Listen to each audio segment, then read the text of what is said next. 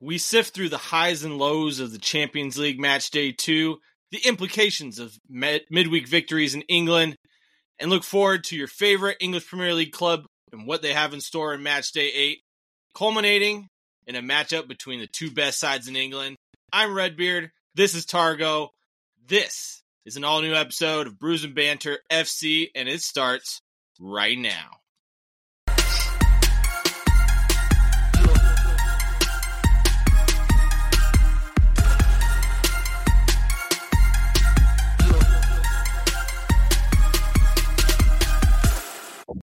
All right. Make sure you guys like, subscribe, hit that notification bell below. Give us 5 stars on all your favorite podcast platforms. Make sure you check out our Facebook, our Instagram, our TikTok, our YouTube channel, and our Redbubble for some sweet merch. Heck yeah, man. And heck yeah. Let's get to know y'all better.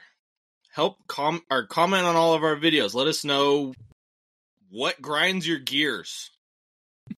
You grind my gears sometimes. All the time. Let's be honest. All right, Targo. Into really what matters. What are you drinking today? I am drinking Elysian Brewing Hazy 96. Ooh. India Pale Ale. I have not had that one. It says 12 ounces of HD beer technology. Coming to you. It's got a whole description there, but don't read it. That's good. It says it's got tropical fruit aromas. That's all you really need to know. Yeah, I mean, it's a hazy for you. We'll see. I had a little sip during that intro, so I did taste it already. That is good. Good. I would get this again.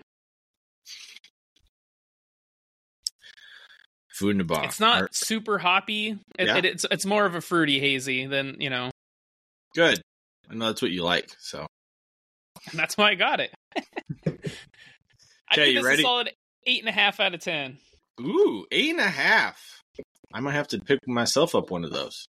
It is good. My can unveiling. I've been speaking this one up all week. You have not seen this can. Okay, so it is a rock solid hazy IPA from Mason Ale Works. This is part of the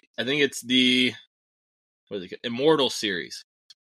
So if you can see that. Is that the rock guy from Fantastic Four? Yes, it is.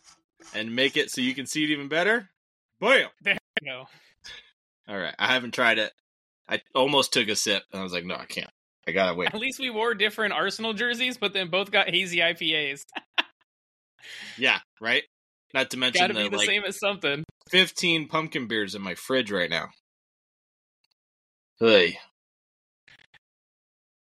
How is it? Well, it's strong. I think it's 8%. Ooh, spicy. To be honest with you, it's okay. With it being more of a citrus hazy, I was on the fence. Would buy again? 100%. Yeah, it's strong. Like, you can tell it's a strong beer, but it's got very light flavor. So I would go, 8 out of 10. 8 out of 10. Oh, we got some good ones today. I know. All right, Targo, into the news and episode 582 of how FIFA can mess up the World Cup. You ready for it? Ooh, how they announced the host of the 2030 World Cup. It's apparently going to take place over 2 continents. The host sites are Spain, Portugal, and Morocco. But wait, there's more. Also, to mark the 100-year anniversary of the World Cup, which originally took place in Uruguay, the first 3 games will be hosted by Uruguay, Argentina, and Paraguay, making it actually 3 continents. Thoughts? Yeah, you got South America, Europe, and then Morocco's Africa. Northern Africa, yeah. That's... Izzy's got some issues with it there, it seems like. I know. That's going to be difficult, I guess, if you want to go see the World Cup. You're going to have to pick a country and go, and hopefully your country and the team you want to see is at the same place. I mean, I guess you can go to a team for their specific place, but if I'm being honest, I'd like to go to Spain or Portugal. Same for me. It's more for the players. Like the amount of travel involved with that. Like it's in 48, teams in a World Cup. They're obviously not thinking about the players at all. Do you think they're going to keep them all within the same vicinity? But I guess if, for example, I do know that the Uruguay, Argentina, and Paraguay automatically qualify now. Yeah. And then you got Spain, Portugal, Morocco automatically qualify. So I don't know. It's interesting. It is interesting. And like you said, travel. Where's the final going to be? If you have a country that's been playing all their games in Europe, now all of a sudden they have to go to South America or vice versa. It's a long ways to travel. Yeah. I don't like it, if I'm being honest. I'm not a fan of it either. I almost don't like the 3 countries with the U.S., Mexico, and Canada. I don't either, and I also don't like 48 teams. Like that's so many more players, so many more games. It's absolutely ridiculous. That is wild. All right, next up we have a continuation of what happened last weekend with all of our VAR drama. Liverpool the audio came out, man. It did. Did you see it? I did. They even tried to stop play. Well, they knew they fucked up. Is the thing. They're like, fuck. Like they say it during. Yeah. And then the ref's like, well, there's nothing I can do about it. Yes, there is. Stop play. Stop the game. I mean, we would be talking about it, but it wouldn't be as bad. No, not at all. But Liverpool will seek to have it replayed, their match against Tottenham, as long as an independent commission finds that the sporting integrity of the match was at stake. And you know what? To be honest with you, with some of the calls in that game, you probably could say, yeah, there's definitely Liverpool's got an argument there. I mean, looking at it, without the context of, I guess, how they missed the goal, it looks terrible. And yes, I would say a little fishy there, but I don't think there is, man. I think it's just human idiocy at its finest. Yeah, for me, I mean, it goes all the way back to last season, right? You get, against Arsenal, against Brentford, you get a guy drawing the wrong line on the wrong person and pretty much takes 3 points away from Arsenal. It's happened a couple of other times. I think it was it Newcastle it happened to as well? Brighton it definitely did. Yeah, but I know the Brighton one, for example, that was more of a foul that wasn't seen. Yeah. Either way, it's more of the, should these matches be replayed from that point? And I'll be completely honest, yes, it makes sense to do it, but also, no, it doesn't, because there's already so many games happening. So why would you want to play another, essentially, game? There's some big what-ifs here, obviously. Like, what if this had been the final game of the season and cost Liverpool the title or cost them a Champions League spot, which then cost them hundreds of millions of pounds. And so it's, like I said, they should have stopped it, man. It still was against the protocol, I guess, but it would have been a worse mistake than what we have now. Yeah. And I mean, if Liverpool do win this argument and they do get a replay, it's going to set a precedent for everything thereafter. And Arsenal and Brighton fans probably. Our next episode? 3 ways to fix VAR. Ooh, I like it. Because there's definitely more than 3 ways. A few ways, whatever ways, however many we come up with. But I think that'll be fun. How we can fix VAR. Brews and Banter. Love it. Edition. Make sure to comment below how you guys think that VAR should be fixed, because I'm sure there's a plethora of options here. Because it ain't working right now, that's for sure. That is for sure. So moving on, we had some Champions League games here, my friend. Champions League was back, match day 2. First up, we had Union Berlin against Braga. Germany against Portugal. This one was a thriller, too, I might add. It ended 3-2 in favor of Braga. which we both got wrong, as we thought Union Berlin would take this one. It was in Germany. Oh, how we were mistaken. Yeah. But Geraldo Becker scores the first ever Champions League goal. But Braga came back from behind twice to win this game. And there is a golazo in this one, man. Bruma scores an absolute banger. Yeah, I mean, corner gets played in, headed out, gets settled, pass to Bruma. First time, upper V. Chef's kiss, where the spiders lay their eggs. It was beautiful, beautiful. And Braga, they got that winner in stoppage time. It was a close one, nail biter, with only seconds left. It seemed like it was the last kick of the game. It was. And not the only one this week. It was not in this Champions League round, man. There was a lot of last-minute winners. Those extra stoppage times are showing lots of goals. Yes. I do feel like Union Berlin could have won this game, though. They had chances, but could not kill the game off. Yeah, I agree.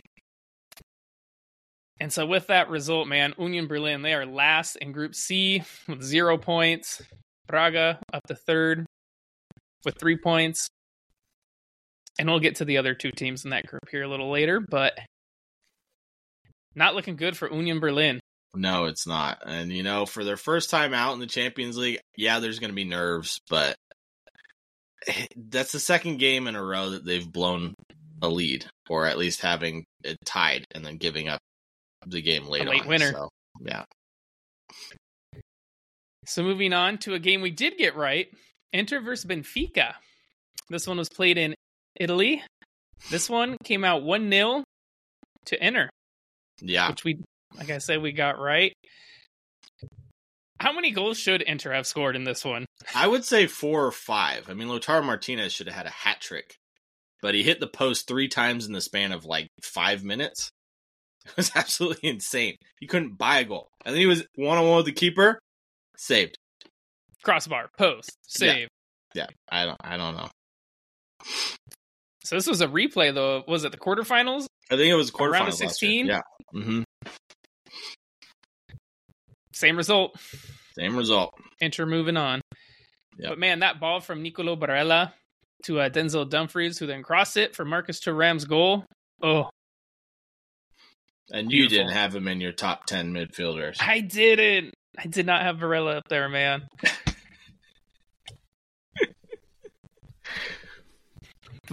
All right, so moving on to a game we probably had an eye on because it affects our beloved Arsenal. It was PSV and Sevilla. This one ended in a draw, which I correctly guessed, but you called PSV. Were PSV a little hard done by in this one? Or should Sevilla have gotten the win? I think they got outplayed in this one, I'll be honest with you. There's some controversy in it as well, and I think Sevilla probably deserved the 3 points. I feel like Sevilla were very unlucky, man. Yeah, I mean, to look at with a handball, I mean, the defender kicks it, and it hits the hand of the attacker, which is right around his genitals. Bro was just protecting his nuts, man. Saw the ball coming, had to flinch a little. How do you, yes, I understand the rule of the law is if, you make a forward advance that leads to a goal after it hits off a hand, it's a handball. But his hand is on his body, protecting himself from further harm. His little boy. I don't understand how that's a handball. So here's what I'll say. You're right. I don't think it's handball. The handball rule in the Champions League is, I'll say it's clear. When it hits a hand, you know it's coming back. Yep. Which is not like that in the Premier League, where sometimes they're given, sometimes they're not. So I will say that as a positive. A handball is getting called back. It doesn't matter if it was intentional, unintentional, an accident. If you had even your hand tucked into your body, if it hits it, they're going to call it. Even if your hand is moving the other way and going behind your body, it's still going to call it. It doesn't matter. And so I guess I do like that aspect of it is you know what you're going to get. Yeah. And that's much better than never knowing what you're going to get. Like, was that a handball? I don't know. To me, yes. To you, no. Mm-hmm. To UEFA, it's always a handball.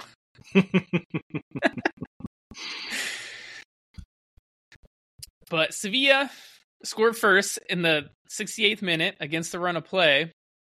And I will say, all the goals came in the last, the first goal is in the 68th, and then there's 3 more. Yeah, it was like the last 22 or so minutes. It's all 4 goals. It's like, let the floodgates open, and now we're not playing defense. Yeah, PSV's first goal was a PK.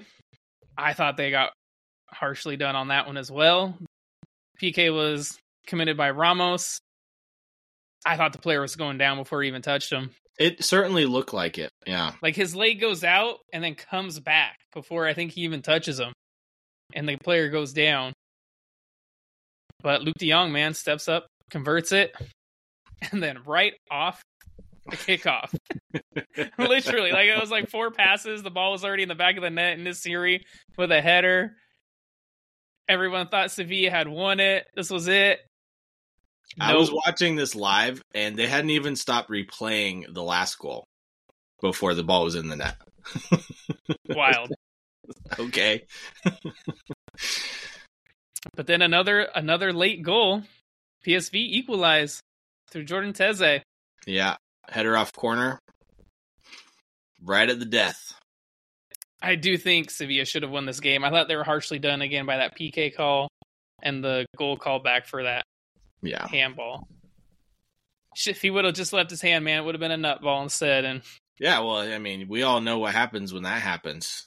I mean, you go down. You can't breathe. You're not running. So there's no way they score after that. All right. The next game brings us heartache. It was Lens versus Arsenal in France. Lens coming out 2-1 winners. Yeah. I will say Arsenal did not play well. No, they did not. They scored first through Gabriel Jesus in the first half. Which was, to his credit, was a phenomenal goal for Gabriel Jesus. Fantastic finish. Don't expect that from Gabriel Jesus, that's for sure. Not week in and week out. Maybe like 4 or 5 times a season, but that's it. And heartbreak, star boy, Bukayo Saka gets subbed off. What's that mean for Man City, man? Yeah, I mean, so he came off injured. Looked like he had some trouble with his hamstring. Later on, I guess it was, the day after it was reported, he's got a minor hamstring strain. So he's about 50-50 for the game. I mean, if you're Arteta, Saka's come off the last 3 games injured. Why even start him? He shouldn't have, that's for sure. Yeah. Especially with Man City such a coming big up. Game, yeah. But then a poor mistake from David Raya led to Lens' first goal. He had a poor ball out. It was a fantastic finish by their striker. And what a ball by Eli Wahi to their striker. Yeah. Holy cow. It's like falling Eli Wahi looks backward. like a player, doesn't he? Oh, God. Yes, he does. And we'll get to his into finish him here. A little his bit. Finish, yeah. But I got to ask you the winner. I got to ask you a question first. And should Raya have been starting over Ramsdale? I don't think so, personally. That one's tough because he played well in that North London derby. He did. I didn't think Ramsdale had done anything bad to be dropped, if I'm being honest with you. I did expect Raya to start this game. Just from, honestly, the way Arteta's been playing him versus Ramsdale. Because he's only played Ramsdale in a Carabao Cup tie? Recently, yeah. Yeah. I just feel so bad for the guy. I know he's a competitor, but I would be so pissed off. Maybe he comes back in after that Raya mistake. Yeah, maybe. I mean, they say Arteta is harsh and ruthless. We'll see. If he really is, he'll change his goalies for this weekend. But yeah. But that Wahi's second goal, man. Woo. For Lens. What a first time finish. Yeah. It was a thing of beauty. And like you said, how good is he? Like, he's 20 years old and he's cold blooded. At 20 goals in Ligue 1? Yeah. Last season? So yeah. At 19 years of age. Yeah. I think I heard a rumor Real Madrid were looking at him. That wouldn't surprise me one bit. kind of fits their mold right now. And they won't have Bayern to pay Young. up the yin-yang for him. So that has been their mold, Bayern Young. Mm-hmm. How about the stadium, man? The fans, they were rocking. They were rocking the whole game. Those flags. The guy that was holding that giant flag, he was waving it the whole match. Like, one, that guy's got to have the world's strongest shoulders. Two, forearms, if shoulders. If you're a fan sitting behind that, you can't see anything. Anything. You just spent who knows how many euros to watch this game, and you didn't get to see a lick of the action. But the crazy part is those flags weren't just in one section of the stadium. Yeah, they were all the way around. Yeah, all over. I will so say cool. that atmosphere was one of my favorite on this match week too. It was. But that win over Arsenal takes Lens into first place in Group B on 4 points. Arsenal in second with 3 points. And then Sevilla in third with 2. PSV in fourth with 1. So Lens shaking things up. Mm-hmm. But moving on to Group A, we had the Bavarian Giants, Bayern Munich, taking on Copenhagen. Yeah, the behemoths from Bavaria. The behemoths from Bavaria. Of course, the behemoths from Bavaria came out 2-1 winners. But I will say, Copenhagen put in one heck of a performance. They did. I mean, they took the lead early in the second half. They looked like the better team for most of the first half. And then it took a Matthias Tell goal to win it. And this guy seems to just come on, 18 years old, comes on every time and just scores a winning goal or a very important goal nonetheless. I'd love to see his goal to minutes ratio right now. Right? It's got to be phenomenal. But yeah, Copenhagen, man, they didn't look bad. They looked threatening on the attack. They defended well for over an hour before Musiala scored the first goal. It was, him tiptoeing through some defenders, little lucky bounce. Doing his Musiala thing. Yep. He doesn't score Good often, finish. but when he does, it's absolutely magical. But honestly, Bayern, they looked frustrated by Copenhagen for a majority of the game. Like, a little void of ideas. And another thing to note, Bayern conceded another goal. Yeah. And we'll get to them. I want to talk about them more later because, they're one of the favorites to win this competition. Mm-hmm. But there's another team I want to talk about that's also favored to win this competition, Man City. And so later, I want to do a little comparison, a little Man City-Bayern Munich comparison. Okay. I'm going to ask you some questions when we get to Man City's game. Let's do it.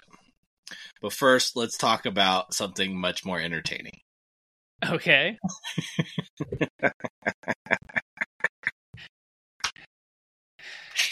Oh, Manchester United and Galatasaray. I was wondering where you're going with that, but okay, you're just going to the next game. Oh, I shouldn't laugh. I feel bad for Rasmus Højlund. I really do. I mean, you called this one, man. You saw it. Galatasaray beating Bayern Munich at Old Trafford. Yeah, or Manchester United, yeah, at Old Trafford. But, I mean, there was only really one bright spot in that entire game, and it was Rasmus Højlund. Otherwise, United look downtrodden, disorganized, lack of energy and ideas. Like, they couldn't get a ball in. I mean, Rashford was on a breakaway with Bruno just to square the ball and tap it in, and he couldn't even make that pass. Kind of just sums up the whole team right there. And then mistake prone, man. They're making mistakes. Very. So we'll talk about Højlund's goals. First one, Rashford crosses in for him. That was a hard cross too, man. He laced it into the middle. Yeah. I don't know how Højlund kept that on target, man. If that would have hit me in the head, it would have gone straight up. My body would have went my backwards. Ass. Yeah, straight up. Some thick neck muscles. Yeah, and then that second goal, man. How about the pace and the poise, the calm, cool finish just to lift it over the goalkeeper? Yeah, Manchester United finally have their striker, and he's looking pretty darn good. But the problem is the rest of the team around him can't do jack squat. Nothing. Amrabat, especially at left back there, man. Ooh, he's playing out of position, so I'll give him a little bit of a break there. It's showing. So we'll talk about the Galatasaray goals. First one was Wilfried Zaha, the old Man United boy, coming back to bite him in the ass. You could have wrote a script about that before the game, knowing that it was going to happen. He does it every time. He did it even for Crystal Palace. Like, he's going to score against Manchester United every time, and he even came out afterwards and said, yeah, that's all I wanted to do. But what a goal it was. And, poor defending and an unfortunate deflection. Yeah. Diogo Dalot. And then, he was a little lucky a shot went in. Took a deflection off Dalot and whoop. But I don't know. I still don't know what Onana was doing for that goal even. Started coming out, tried to jump. He was already on the 6-yard box. I don't understand. And United's second goal he conceded, poor marking. Pretty much everything poor tracking back was poor marking and poor tracking back. And then the Andre Onana show, man. What a terrible ball out. And then Casemiro gets stuck in the position of trying to tackle this guy as he's through on goal. Dries Mertens, and doesn't even come close to the ball. Oh, no. Mertens did a good job of faking the shot. And already then on the ball a yellow. Along. And inevitably, it would have been a red either way, I think. But his saving grace was that it was his second yellow. So, but Icardi misses the ensuing PK. Yeah. For a guy who scored, well, he ends up scoring in this game. Spoiler alert. But he scored 11 goals in 10 games for Galatasaray this season. And that's his second penalty he's missed in a row. Might be time to add someone new to that. Taking the PKs? There, Galatasaray? They got enough talent. I think it'd be okay. All right, let's talk about their third goal. So this was, again, Amrabat playing left back, plays a poor ball out. He's last man back, which he keeps Icardi on side after the turnover. Icardi's through on goal. Onana goes down way too early for me. He chips him. He could have stood up for another 5 to 10 seconds and probably saved that. And he would have saved it, yeah. Yeah, would hit him right in the chest. But I don't know what Amrabat was doing. Even if you don't play, left back naturally, there's no way you should be 10 yards behind your entire defense. Which he was. So I guess that begs the question, what does United do about that left back position? It's easy. You put a natural center back or natural defender in that position. I don't care if you bring in Maguire and put Lindelof on the outside. It doesn't matter, but it's going to shore up your defense a lot better. And that way you can put Amrabat back in the midfield. Johnny Evans? Any of them. I don't care who it is.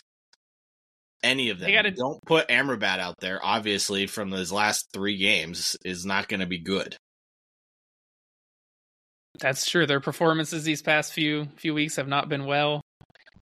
It sucks. They have their 3 left backs all injured, but I think you're right. I think even just a center back out there, a wise, experienced guy like Johnny Evans could maybe shore up that defense.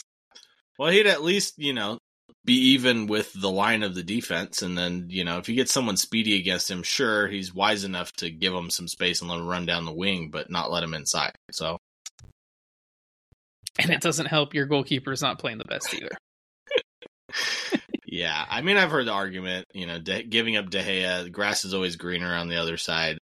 Whatever, they both made a lot of mistakes. So I guess my question was, Inter Milan's defense just that much better than Man United's, making Onana look like the best goalkeeper in Europe last year? I think it's more of, it could be a little bit of that.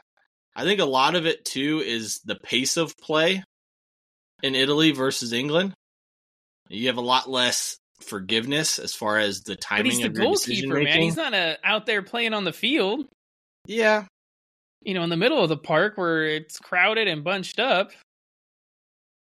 Again. We're talking about a guy who, not staying up for a shot or kicking poor balls out. Yeah, for a guy who is said to be that's his best quality is being able to play out of the back. Not lately. Little suspect. Moving on to one of our games to watch, and this game did not disappoint. This was Napoli against Real Madrid. Woo! This game ended 3-2 to Real Madrid, and man, the young guns coming up with Vinny Jr., Bellingham, Rodrigo. Federico Valverde. How'd this one go, man? I mean, yeah, Napoli scored first. It was a sloppy goal on a corner. People didn't mark their man. The defender got in to head it in. I'm not even going to try to pronounce his name because it is impossible for my brain to comprehend how to pronounce it. Is it Piotr Zielinski? No, he got the second one. The PK was Piotr Zielinski. Yes. I was talking about the first goal, the header. Oh, the header. Okay. Yeah, to put them up 1-0. It was a guy who hasn't been playing much. Younger guy. Yeah. Anyways, not going to try to pronounce his name. And then Vinny Jr. Yeah, Vinny Jr. getting on the score sheet for the second. Very tidy finish. Ostegard. Leo Skiri Ostegard. Okay. Well, thank you for that. Center back. Yeah. And Vinny Jr. with a very tight finish from near impossible angle to make it 1-1. Nacho was judged to have handled the ball leading up to Napoli's penalty kick that Zielinski stepped up and put away beautifully. But, I mean, the real question is, should that have been a penalty? In UEFA, I guess. Again, it was harsh. He's sliding on the ground. The ball kind of bounced around, hit his arm. Yeah, I mean, I understand, right? His arms are up. He's sliding. It hits him in the hand. But it took a deflection off his foot to hit him in the hand. So it's not directly off the kick. I understand it's black and white for UEFA, but that's very harsh. As a player, that goes against you. You're cursing and screaming, man. Yeah. Oh yeah.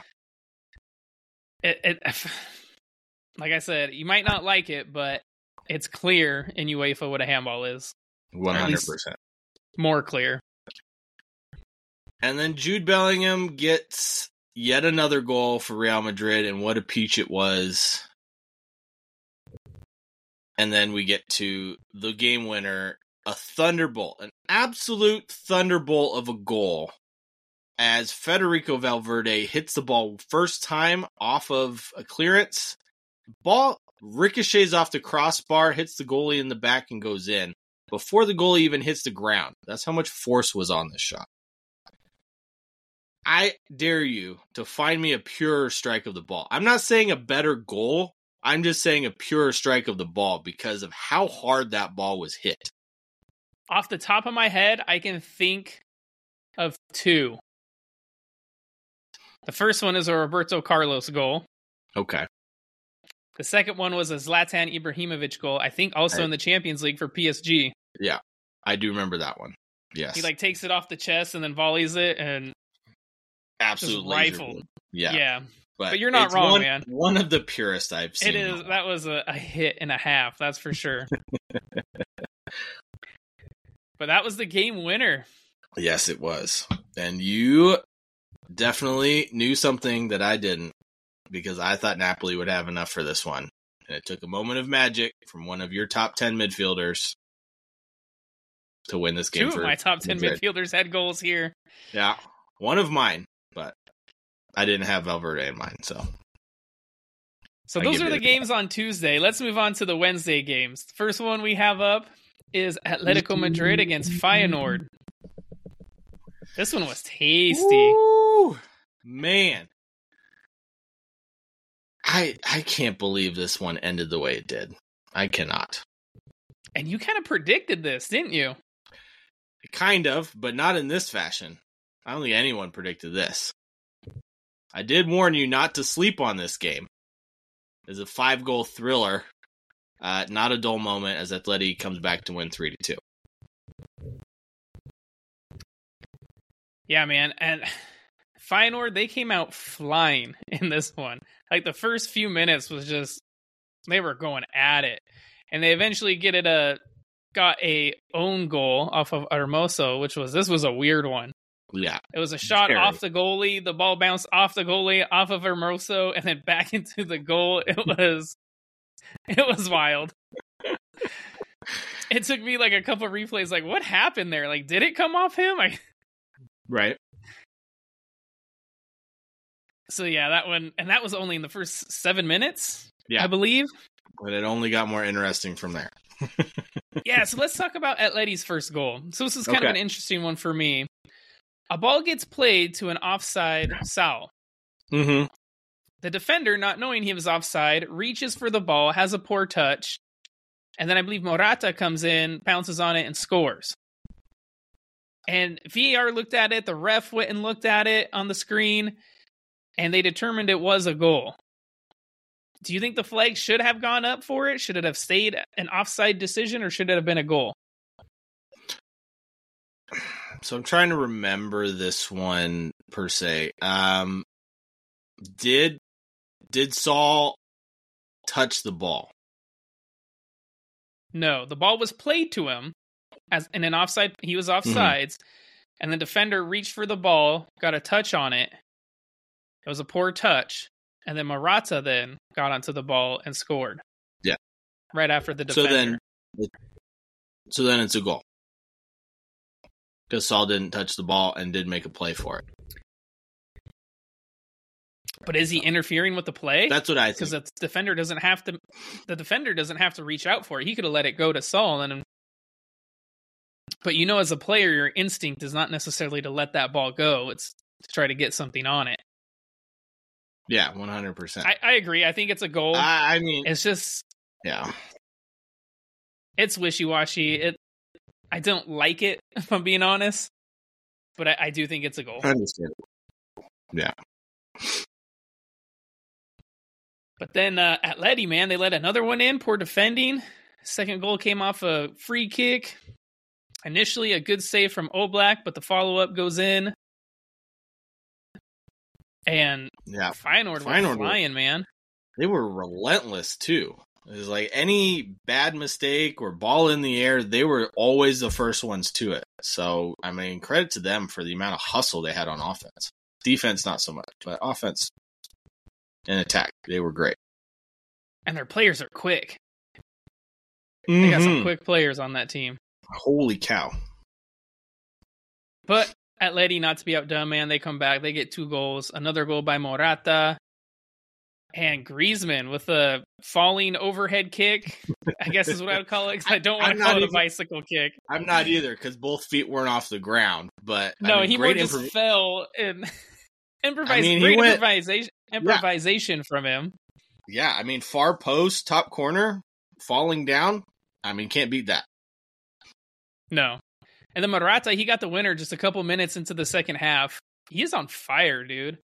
He's got 2 goals in 2 games in the Champions League. In La Liga, he's got 5 goals in 6 games. I think it's 7, but yeah, close enough. He's got 7 goals in 8 or 9 games. For him, so I looked it up. It's impeccable. 5 goals in 6 games in La Liga. Okay. All right. Well, I mean, we'll talk more about him later. Fantastic season. Is he finally found his home after Lord knows how many teams and how many seasons? Maybe. It seems like it. You got this game right. You picked Atleti. I picked a draw. I almost had it, but not quite. I think Feyenoord deserved a draw in this one, the way they played. But unfortunately, that's not how the game works. Moving on to a game that we probably didn't have too much invested in. It was Royal Antwerp against Shakhtar Donetsk. Shakhtar winning this one 3-2. But they had to work for that win. They were down 2-0 and had to come back and score 3 goals.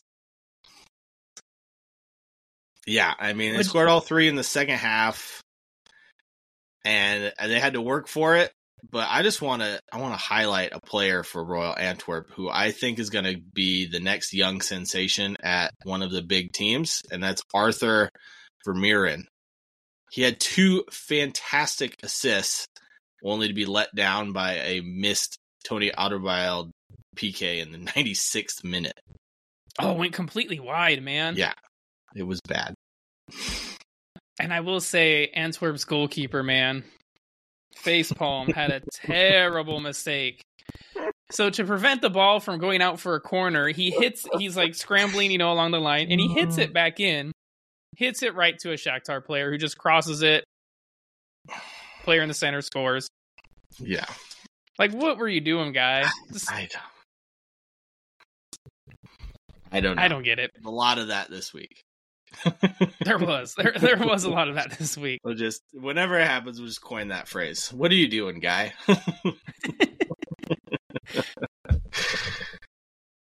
All right, moving on to a Group E game. We had Celtic and Lazio. This one ended 2-1 to Lazio. Celtic, they struck early in the 12th minute with some beautiful build-up play, man. Sublime first touch passing, carving up that Lazio defense. When I saw that, I thought my pick of picking Celtic to win this game was going to be right. I thought so, too. I'll be honest. I thought so, too. There's a reason why they're undefeated in this season so far until this point. But I did pick Lazio. And you did pick Lazio. You can still see some remnants of that Ange ball. Yeah, a little bit. But Vecino, he got the equalizer for Lazio in the 29th. I thought Joe Hart was able to claw it out, but goal line technology says no, he did not. And then they got the winner again late on. It was late on, I believe, correct? Yes. At the death. I think it was in like the 88th 90 minute plus or 5. Yeah. Okay. At the death. At the death, 90 the plus guy 5. You had said in a previous episode, I can't believe he's still playing. It was last episode. Pedro. Remember him from Barcelona, Chelsea, now at Lazio? Still scoring goals, man. What a touch it was, and a fantastic cross from Matteo Guendouzi. Whew, yes. Right on his head. I did feel bad for Celtic in this one. I thought they deserved something from this game, but for me, still one of the best jerseys in Europe. Yeah, and I'm going to give some props to Mizuno for Lazio's jerseys. Those ones were pretty sweet with the retro badge on it, too. I still love the Celtic ones, man. I'm going to have to get me one of those. I'm not discounting that one bit. They're still one of the best jerseys in all of Europe. Not only Europe, the world. So there's another situation in this game I want to ask you. So Celtic player thought he had scored. Mm-hmm. It would have been 2-1 at this point to Celtic there in the dying moments. Takes his jersey off, he's excited. He thought he just had the winner in a Champions League game, only for it to be called back offsides. Do you think he deserves a yellow then for scoring a non-goal, but because he took his jersey off? I feel like that's harsh, man. First, we're going to give you a yellow, and then we're going to take your goal away. Exactly. So it's something that happened after the passage of play that ultimately got called back. Well, everything that happened after that, including the goal and the yellow card, should be reneged. That's my 100% thought. It should be a thing. I don't know why it's not, because that is absolute bullcrap. Because if someone, in the Premier League does that, and then, 5 minutes later gets another yellow for time wasting, red card for something that shouldn't have been a red card. For holding up a fake card, though. Yeah. So, just saying. I do not agree with that in the slightest. I think it's harsh. I don't think players should get a yellow for taking their jersey off anyway. I think that's a stupid rule. I understand the basis of the original rule. I do. But I think there should be a rule. If VAR takes a goal back, your yellow card should be taken back as well. I don't like it. So in that group, because that's a tough group. Yeah, it is. With Atletico in first on 4 points, Lazio in second on 4 points, Feyenoord in third on 3, and Lonely Celtic bottom of the table in Group B with no points. My pick of them getting out is not looking the best. They need to start winning some games. Yeah, well, luckily it's only 2 matches in. It's a long way to go. But it's looking almost like I might get it perfect. So, just going to throw that out there. Just need Feyenoord to jump over Lazio. That's all I need. Well, moving on to a game, again, I don't know if we had the most invested in this one. It's just get through it real quick because I don't care either. I think I asked, does anyone care? I picked a draw. I got it right. No, you got it by right. the way. And no one cares. Young Boys and Red Star Belgrade ended 2-2. I will say, Usman Bukhari looks like a player, man. He scored and assisted in this game. Yeah, and he impressed against Man City as well. And, he's going to be quite the player. There's quite a few in the Champions League, right? That's how you make your name. You get the big money transfer. It's been done for years. That's how Mudryk made his name. It is, especially with one certain performance against one Real Madrid. So, we'll see. So, one to keep an eye on in this tournament. Yeah, 100%. But moving on to the other teams in that group that we both predicted to get out, it's going to be Man City and RB Leipzig. This was one to watch, man. Yeah, it was. We both said City were going to win this, and they did not disappoint, running out 3-1 winners over Leipzig in Germany. City. City went ahead first through Phil Foden, up 1-0. Second half starts. Leipzig got a goal. Got him on the break. Scored with their only goal on shot, pretty much. Only shot on goal. Sorry, I think I said that backwards. Okay. But yeah, Luis Openda, 48th minute, showing good strength. Nice finish. 1-1. But let's talk about that Julian Alvarez goal, man. Came on as a sub, only on the field for a few minutes. Gets a curler. Let's not just talk about that, but like what point in the game it is and that it's a game winner. The 85th minute, he comes on a couple minutes before that and saves Manchester City yet again.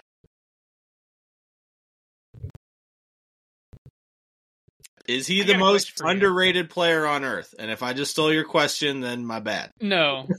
I don't think he's underrated. I've been hyping him up for the better part of a year now. You and I don't think he's underrated because we rate him very highly. I meant for the rest of the world. Is he one of the most underrated players on earth? I mean, probably not. He's won everything. So, I mean, people are talking about him, so I don't think he's underrated.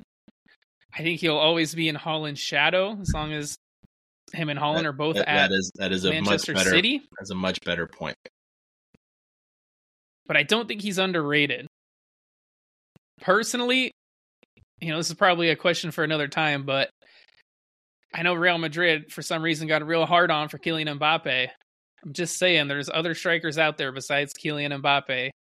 We'll talk Julian Alvarez is one of them. We'll talk more about Mbappe in a little bit, and about how, well, I'll be nice and say disappointed I am in him.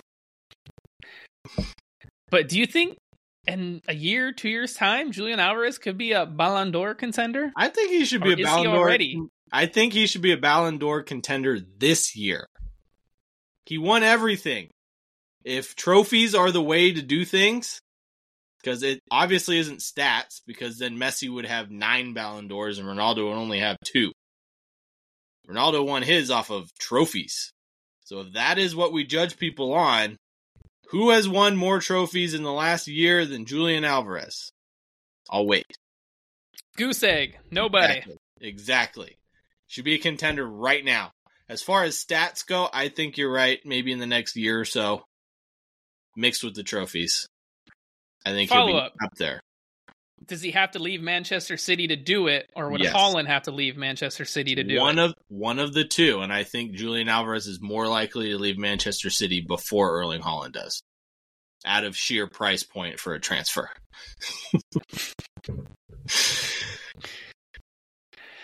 Okay, well, I will say, so we'll talk about the third goal that Manchester City scored. It was counterattack, man. Assisted by your boy, Julian Alvarez, to Jeremy Doku, who slots it home. Cool, calm, collected finish. Big fan of him, also. Side note, it was good to see Bernardo Silva back for Manchester City, but also not good. As a casual fan, yes. As an Arsenal fan, not at all. But man, I do love those City away jerseys. Oh, they're so cool. If it didn't burn a hole in my chest wearing one, I would totally buy one. But then, so I got to ask you. So we saw some fantastic goals. For me, I think the top 3 goals we saw in this match week 2 were Julian Alvarez's goal here against Leipzig, that curler. Yeah. Bruma's goal against Braga, man. Yeah. And then Fede Valverde's. Out of those 3, which one would you say is the best? I'll be honest with you. I wouldn't even put Federico Valverde's on there.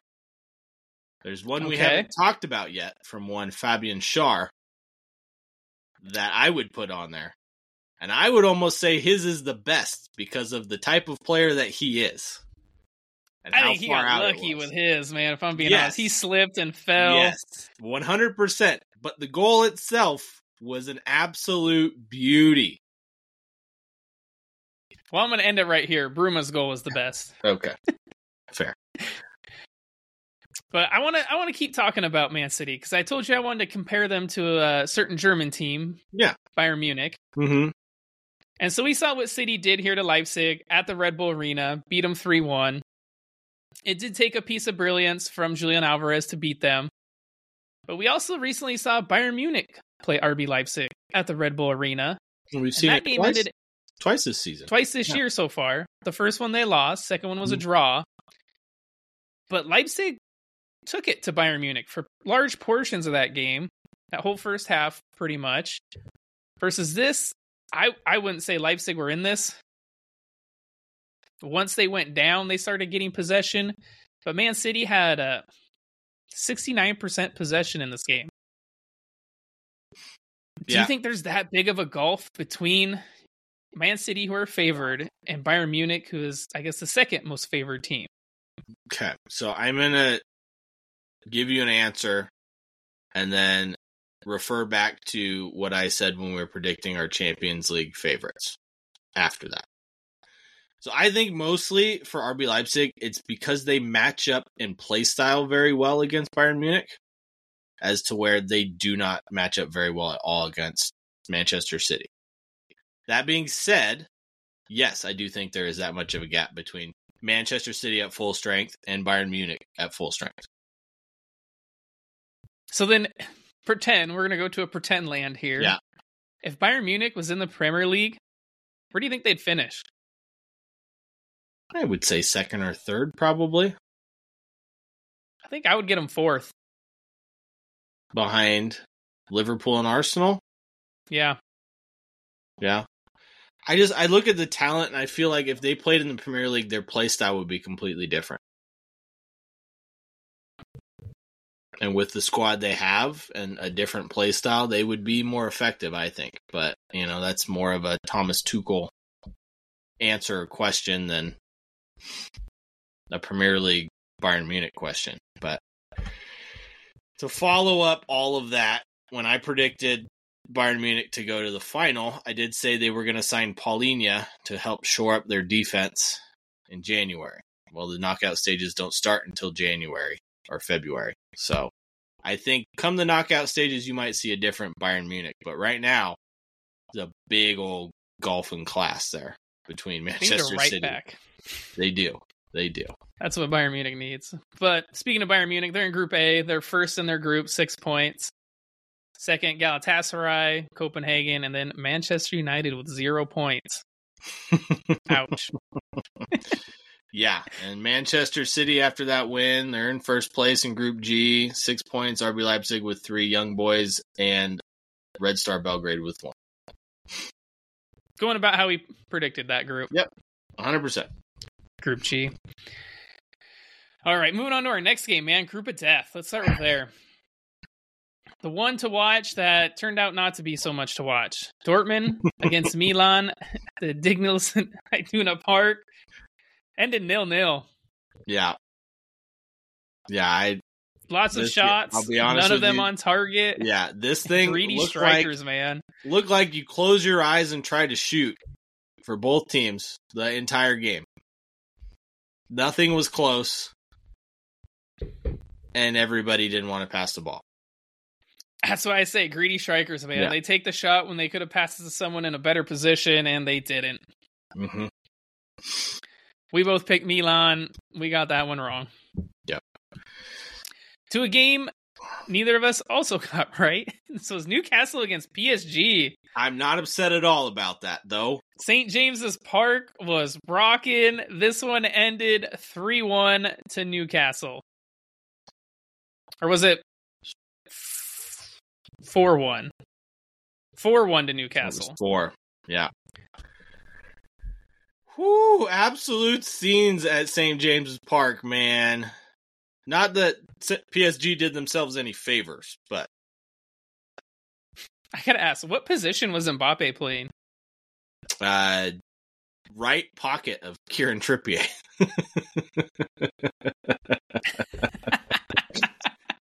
It was right in his pocket, because you know what? I didn't see him all match. The only time I saw him was when the camera panned to him and he looked like he was pouting, like a sad Ninja Turtle. He did look pouty during this game. The rain was falling. He's like, what am I doing? The whole time.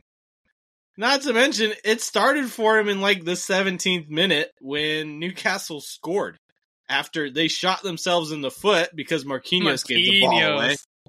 Poor giveaway. I will give credit to Miggy Almiron. What a goal that was, and what a finish for Newcastle's whole first body, man, to get his left foot on that.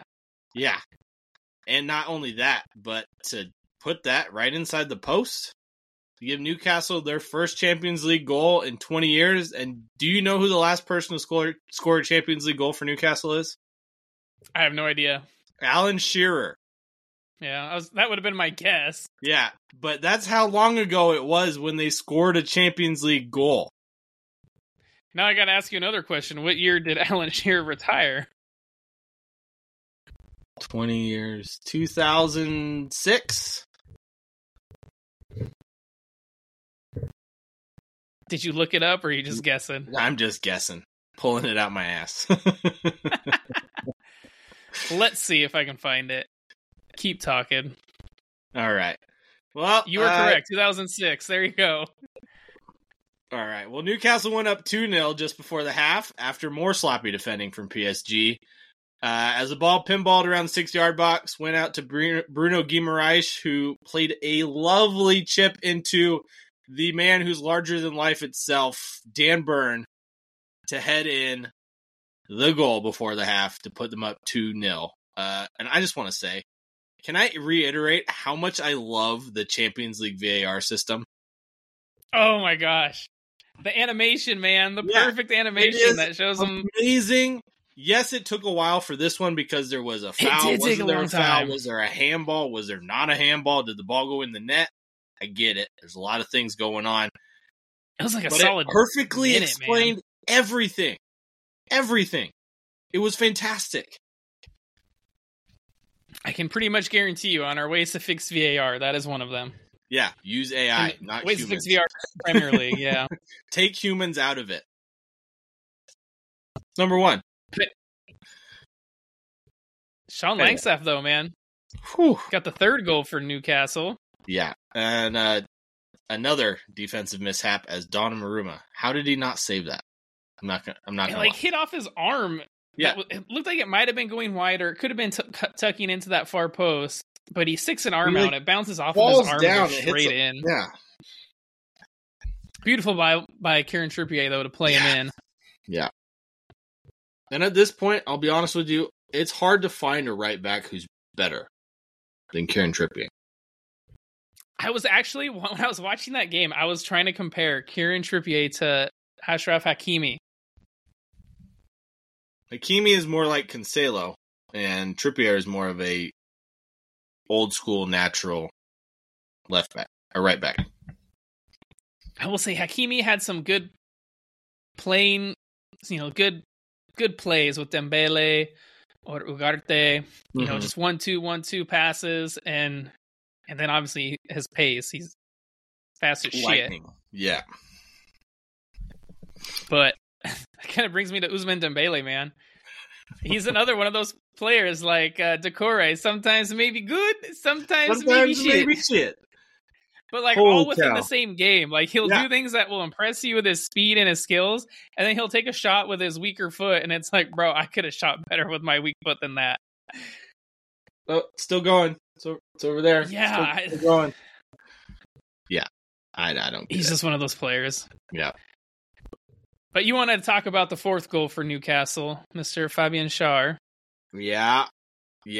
I mean, he gets the ball, and first off, I don't know what he's doing up there, that far up the field. Great tackle to win the ball back from PSG, and then he plays a little 1-2 with Jacob Murphy, and while slipping, it hits a lightning rod of a shot that goes just inside the upper V, just right in there. A spider makes its web.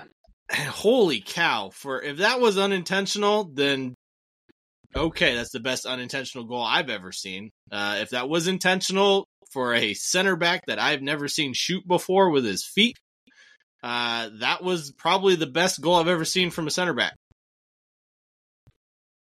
From all of what? 20 yards out? 25 yards out? 25, maybe further. Yeah.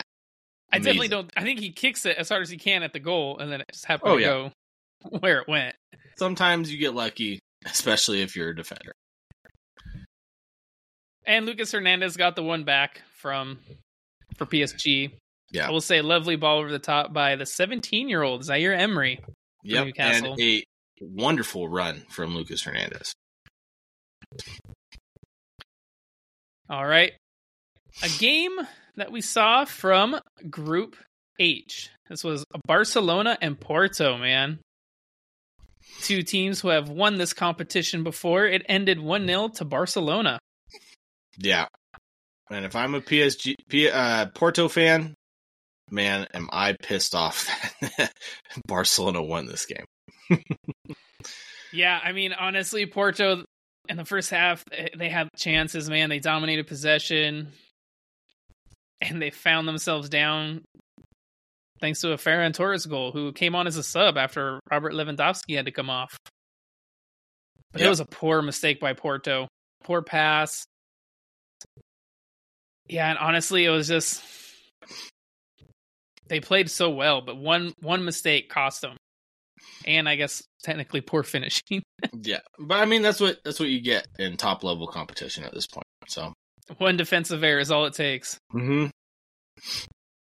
So, and then there was a crazy kind of series of events between João Cancelo and I can't remember the Porto player that was involved. Estoquito.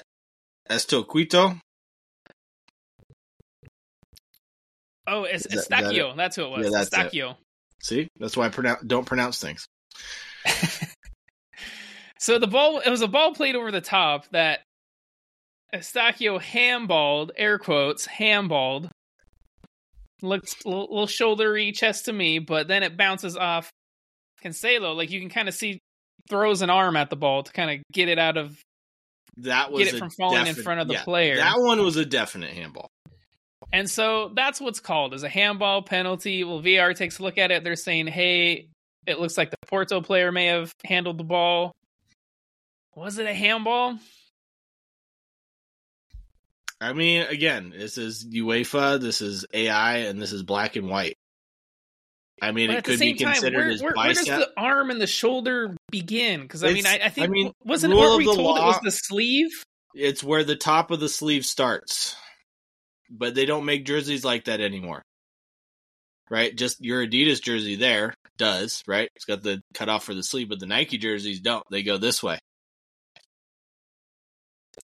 So I guess then it is a handball because it does hit this part, you know. So that's your bicep. So you can hit it off the top of your shoulder, but anything below that is considered a handball. It was close, though. Semantics, man. Semantics. I guess correct call then. Yeah. I would rather have that than what we've seen in the Premier League. So yeah, but Porto, man, they tried in the second half, couldn't get nothing. Gavi got a red card. I don't know what he was thinking for his second yellow. The defender went by him and he grabs him. Obvious yellow card. Yeah. He'll miss the next game. And more than once, might I add. Grabbed him more than once. Yeah. But yeah, that brings us to Group H with Barcelona, who are in first on 6 points, Porto in second with 3, Shakhtar with 3, and Royal Antwerp, nada, sitting bottom. Nada, yeah. And they have not been good. So with that, we had some midweek action in the Premier League. Believe it or not. This was a tough week, man, for watching football. Had Premier League games on Monday and left, Tuesday, right, Champions and League. Central. But on Monday, we had Fulham against Chelsea, the West London derby. As 2 goals in 2 minutes see Chelsea, yes, I said that, Chelsea win their second match of the season over a haphazard Fulham side. Armando Broja started this game returning from injury, and Mykhailo Mudryk getting his first goal for Chelsea, not to be outdone by Kai Havertz getting his first one for Arsenal. What a ball from Levi Colwill, though, to Mykhailo Mudryk, who then took it off the chest and slotted it home. It was a great sequence of play, and I'll be honest with you, Levi Colwill, we knew it last year watching him for Brighton, how good he was, but I can't imagine how good he's going to be in 3-4 years. You're not wrong. And he was playing left back in this game, interestingly enough. So, Manchester United, take notes. Center back playing left back. What happens when you have a center back playing left back? Just saying. Good callback. Love it. Yeah, and then second goal for Chelsea was just an all-around terrible and unlucky goal for Fulham. It was pretty terrible. Tim Ream with a terrible pass, and then he tries to make up for it, puts a tackle in on Broja, and he kicks the ball off of Broja, and it goes into the net. Yep, as Broja's swinging his leg. You can't make these things up. But good news for Chelsea. They have won another game, which I never thought would happen. Takes them 3 points further away from the relegation zone. Yep, they're 4 points clear now. Only 1 point behind Manchester United, who have 9. Chelsea now have 8. Who have 9. Yeah. Speaking of relegation zone, we had Luton Town and Burnley on the 3rd, which was Tuesday. And let's be honest, no one really watched this match because the Champions League games were on. Unless you're a Luton highlights. Didn't have time to watch the game. Saw the goals. Same here. I picked Burnley to win. They did. Burnley finally get their first win of the season. Luton had the best chances early. A couple of balls flashed across the goal.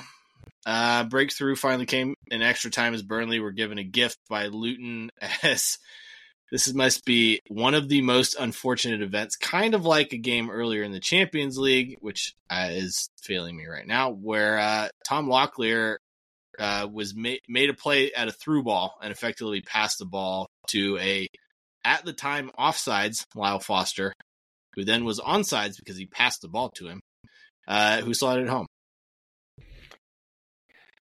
Luton. Yeah. They did find their leveler in the 84th minute through Elijah Abadio. Wonderful turn inside the 6-yard box to finish.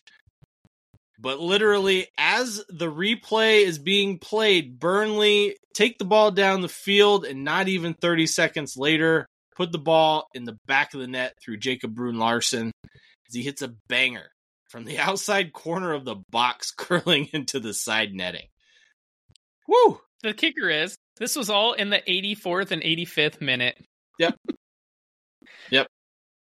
And that was it for Luton. They're done. They lost another game. So that brings Burnley up to 18th place. Luton stay in 17th, while Bournemouth drop to 19th.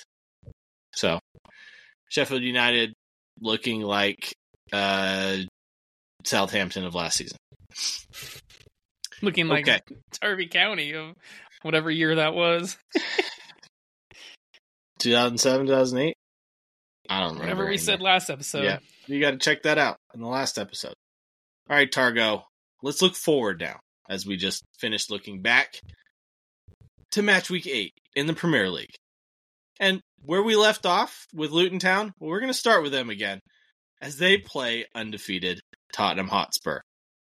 Spurs are high-flying after their win versus Liverpool, albeit wrongly so, in my opinion. And then Luton Town with their heartbreaking loss against Burnley in a short week, while Spurs just sitting on their couches, enjoying life. Is this one way and one way only? How many goals does Tottenham score? I guess 5, 6? I would say over under 5. I'll go 4. But I think 6 is probably more likely. I mean, yeah. One way and one way only, man. Yeah. Next up, Fulham versus Sheffield United. I mean, both teams have looked very poor of late. Fulham having better individual players, but maybe not better team play. This one really could be. I don't know where their goals are going to come from, dude. For Fulham. Raul Jimenez? He hasn't shown that he can score consistently for a couple of seasons now. No, he has not. And I don't mean to sound insensitive, but it's pretty much been since he took a blow to the head against Arsenal. Yeah, it has been. And then Sheffield, man, they suck. Yeah, they're awful. Fulham? I'll pick Fulham, yeah. Fulham can get a good win out of this one. All right. So 2 teams both coming off a win midweek. We got Burnley against Chelsea. Okay. All right. Both could be considered in the relegation battle. Both these teams struggling. Chelsea might hold the momentum, maybe. But from what we've seen in the last 12 months, a win and scoring mean literally nothing to them. So before you give me your answer, that, I have a question. Could this be considered a relegation 6-pointer? Probably not, no. Chelsea, they've gone up to 11th. Yeah, but they're only 4 points off the drop zone, so. I don't think there's any relegation talk yet. There shouldn't be. They're too good of a side. I mean, for Christ's sake, we picked them to be 4th place or in the top 4. So we better hope originally, they start winning some games. I will say originally when I wrote down my answer, I was thinking Burnley. But after watching Burnley against Luton, I am going to go Chelsea. Originally, I had a draw. And then after seeing how good Chelsea looked going forward with Broja up front, rather than Nicholas Jackson, I'm going to go with Chelsea. Broja did come off injured in that game, though. We'll see if he plays. He did, so I might be leaning more towards the draw again. But I'm going to stick with Chelsea. I'm gonna pick them, and if they win another game, good for them. Speaking of not winning a game, we got Manchester United against Brentford. Manchester United have been haphazard lately. They've lost 4 games out of 7 this season, and Brentford haven't won any in their last 5. United couldn't lose at home again, could they?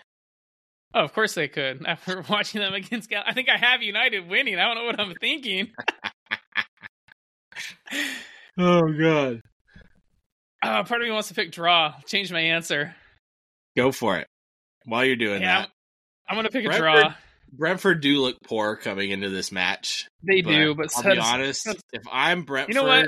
I'm sticking with United. I'll stick with the shit team. Their shitty performances. They got Højlund. Yeah, he might be the difference in this one. But, I mean, United look ripe for the picking in this match. And Brentford must be licking their chops, especially Mbomo and Visa. I wouldn't count on it, man. I mean, Brentford are winless in their last 5. I know this. But if United have at least won some games. At least if I'm Brentford, I'm still licking my chops. Defensively, they look ripe for pickings, United does. Defensively, yeah. Yeah. I'm going to go Brentford. Unless they listen to you play Harry Maguire and Johnny Evans at left back. Yeah, well, it might work. So maybe sometimes a good, maybe sometimes a shit. Kind of like the way Harry Maguire plays of late for Manchester United. So, speaking of maybe good, maybe shit, Everton and Bournemouth. Oh, Everton. That is the definition of you right now. Will we see an Everton side that can score?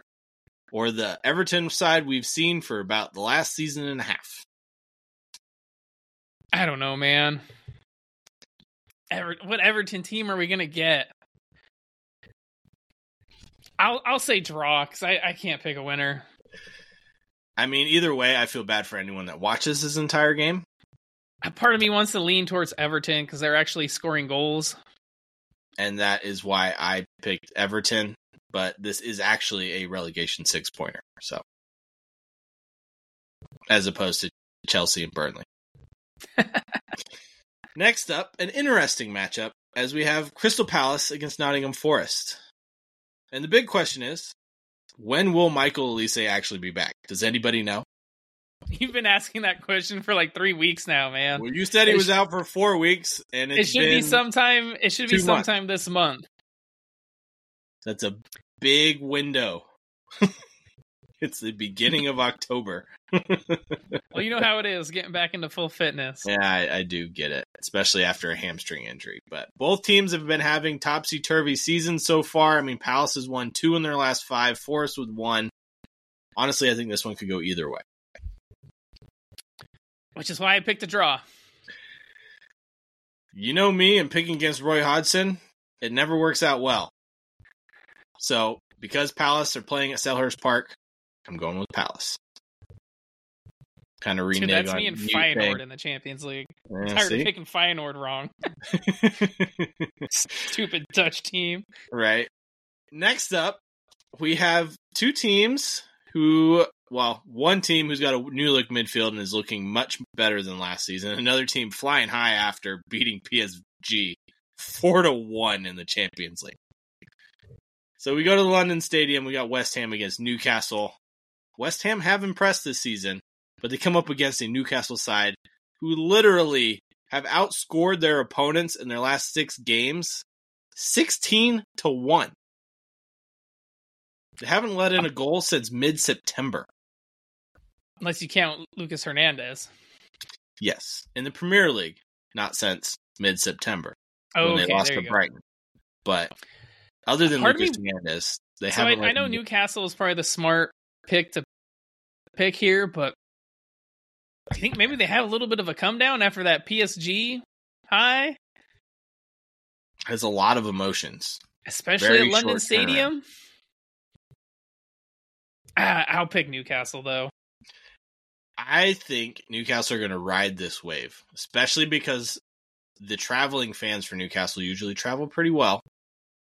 And West Ham at the London Stadium, I wouldn't necessarily say is the loudest stadium. They do have a good showing for fans, but I think if Newcastle get an early goal, it will be a rout. So I'm going to pick Newcastle.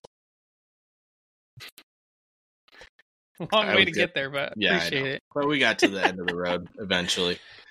Next up, we have both teams with massive wins last weekend.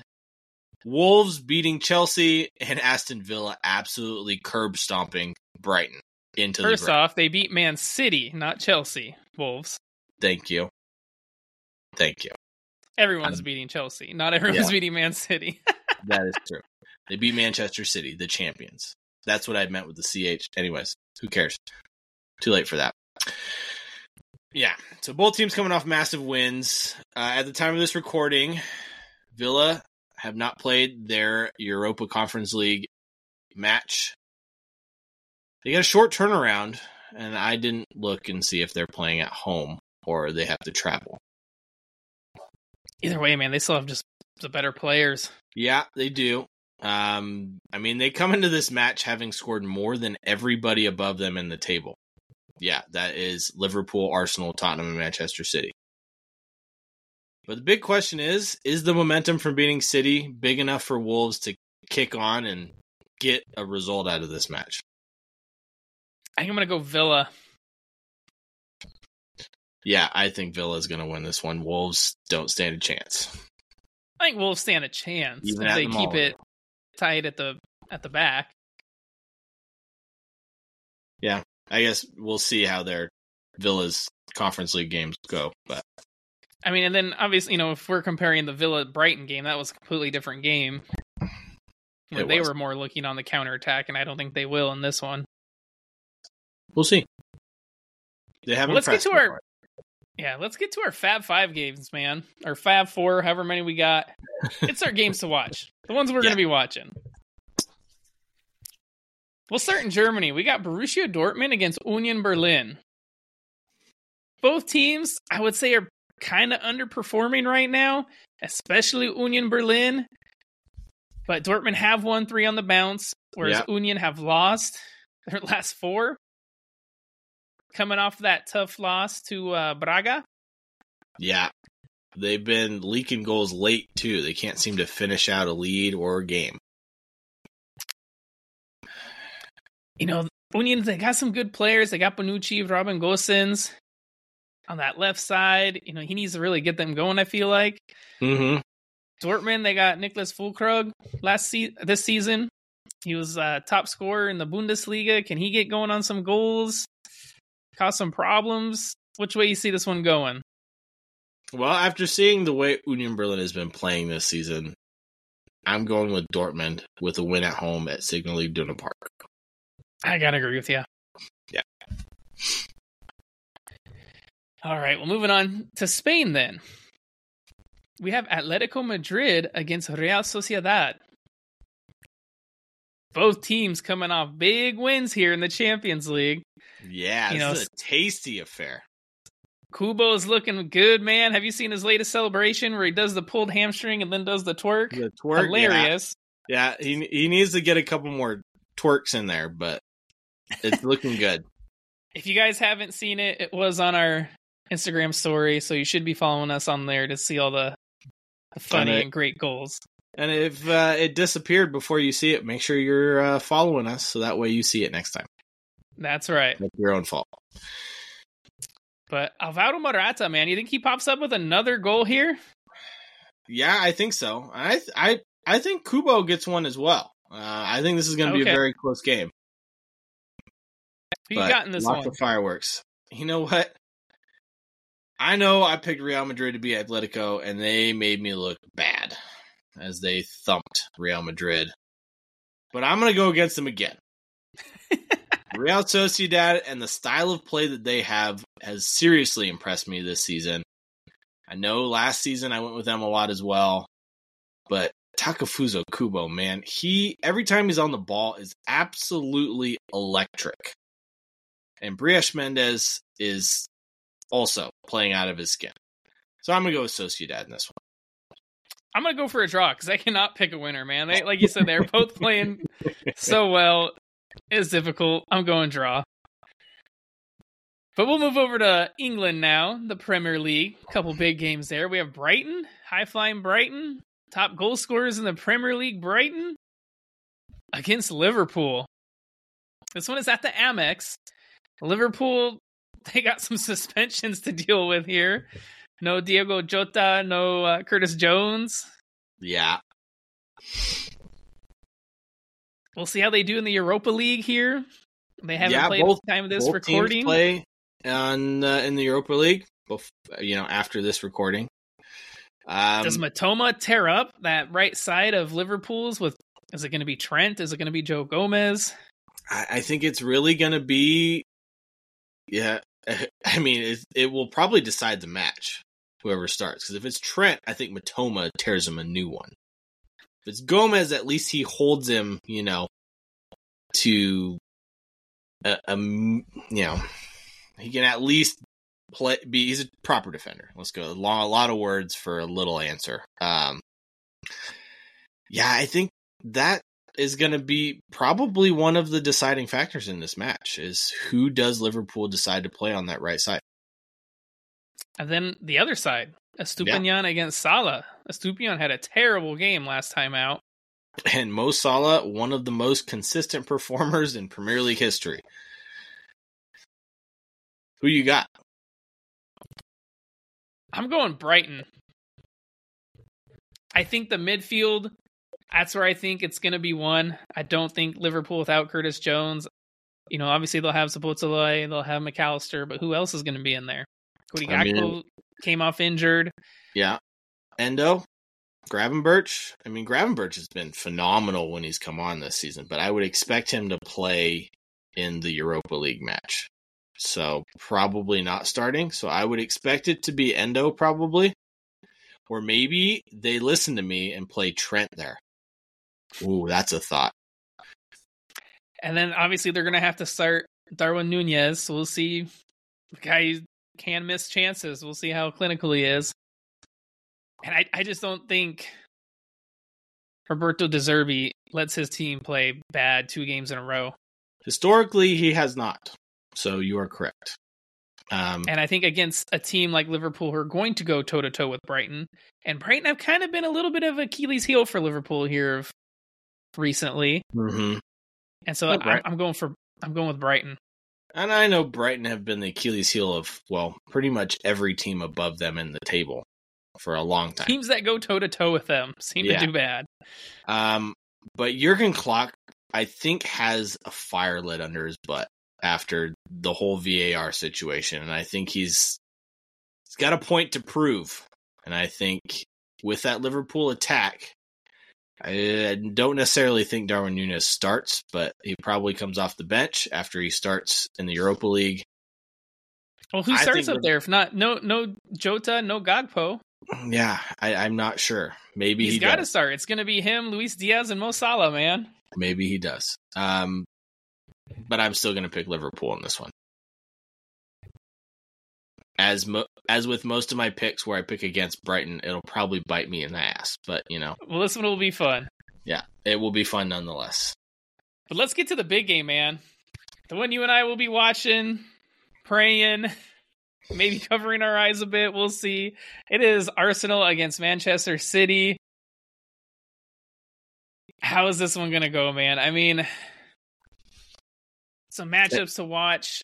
City, coming off a big win in the Champions League, Arsenal losing. The Saka play. Does John Stones play? He was looking like he was getting back to full fitness. I think we'll see Bernardo Silva. Yeah. I mean, history dictates that this will go one way, right? Manchester City have absolutely dominated Arsenal in the Premier League of late. Can Arsenal turn their fortunes around? I mean, this is a Manchester City squad that is beat up. They're without Rodri, who is their best player, arguably, as far as who makes the biggest difference in their squad. They did come off a big win, but both teams are traveling midweek. Arsenal have a day extra to rest. Does that make a difference for Bukayo Saka? I don't know. He's 50-50 for this one. Ultimately, in the grand scheme of things, though, does this result, is it match-defining? Or, sorry, season-defining? Or does it, in the grand scheme of things, because it's so early, not mean a lot? I mean, if you look at it statistically, points-wise, no, it probably won't. But if you look at, momentum-wise, for Arsenal, I think it could be. For Man City, I don't think it is. If Man City lose this game, I still think they could. I mean, they can come back and win it. Yeah. If Arsenal lose this game, I think they would have a tougher time with that, bouncing back and getting a good run of form to then win the league. Yeah, because they'd be 4 points behind City at that point.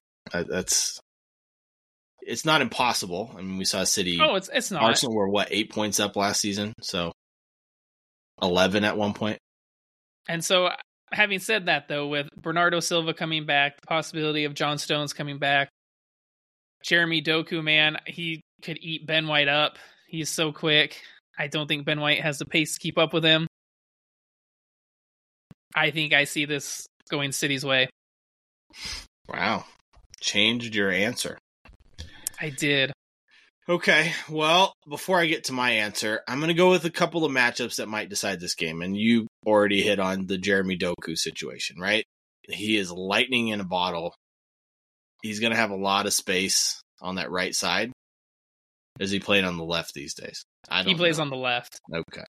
Well, either way, he's going to find a lot of space because Ben White likes to get up. And he's going to run past Ben White all game. We've seen what Ben White does against faster players. It's not great. He caused problems for this Arsenal defense as they try to keep Erling Haaland quiet. So he will definitely get a few opportunities. But the one that will really make the difference in this match, I think, is Gabriel Jesus. He's got a history of not showing up for really big matches. This is his opportunity to stick it to his former side. But, I mean, we've seen it. We saw it last season. He kind of just disappears. So, can he get one over on his former side? I think if he has a good performance, Arsenal win this match. If he doesn't, Arsenal will not score at all in this game.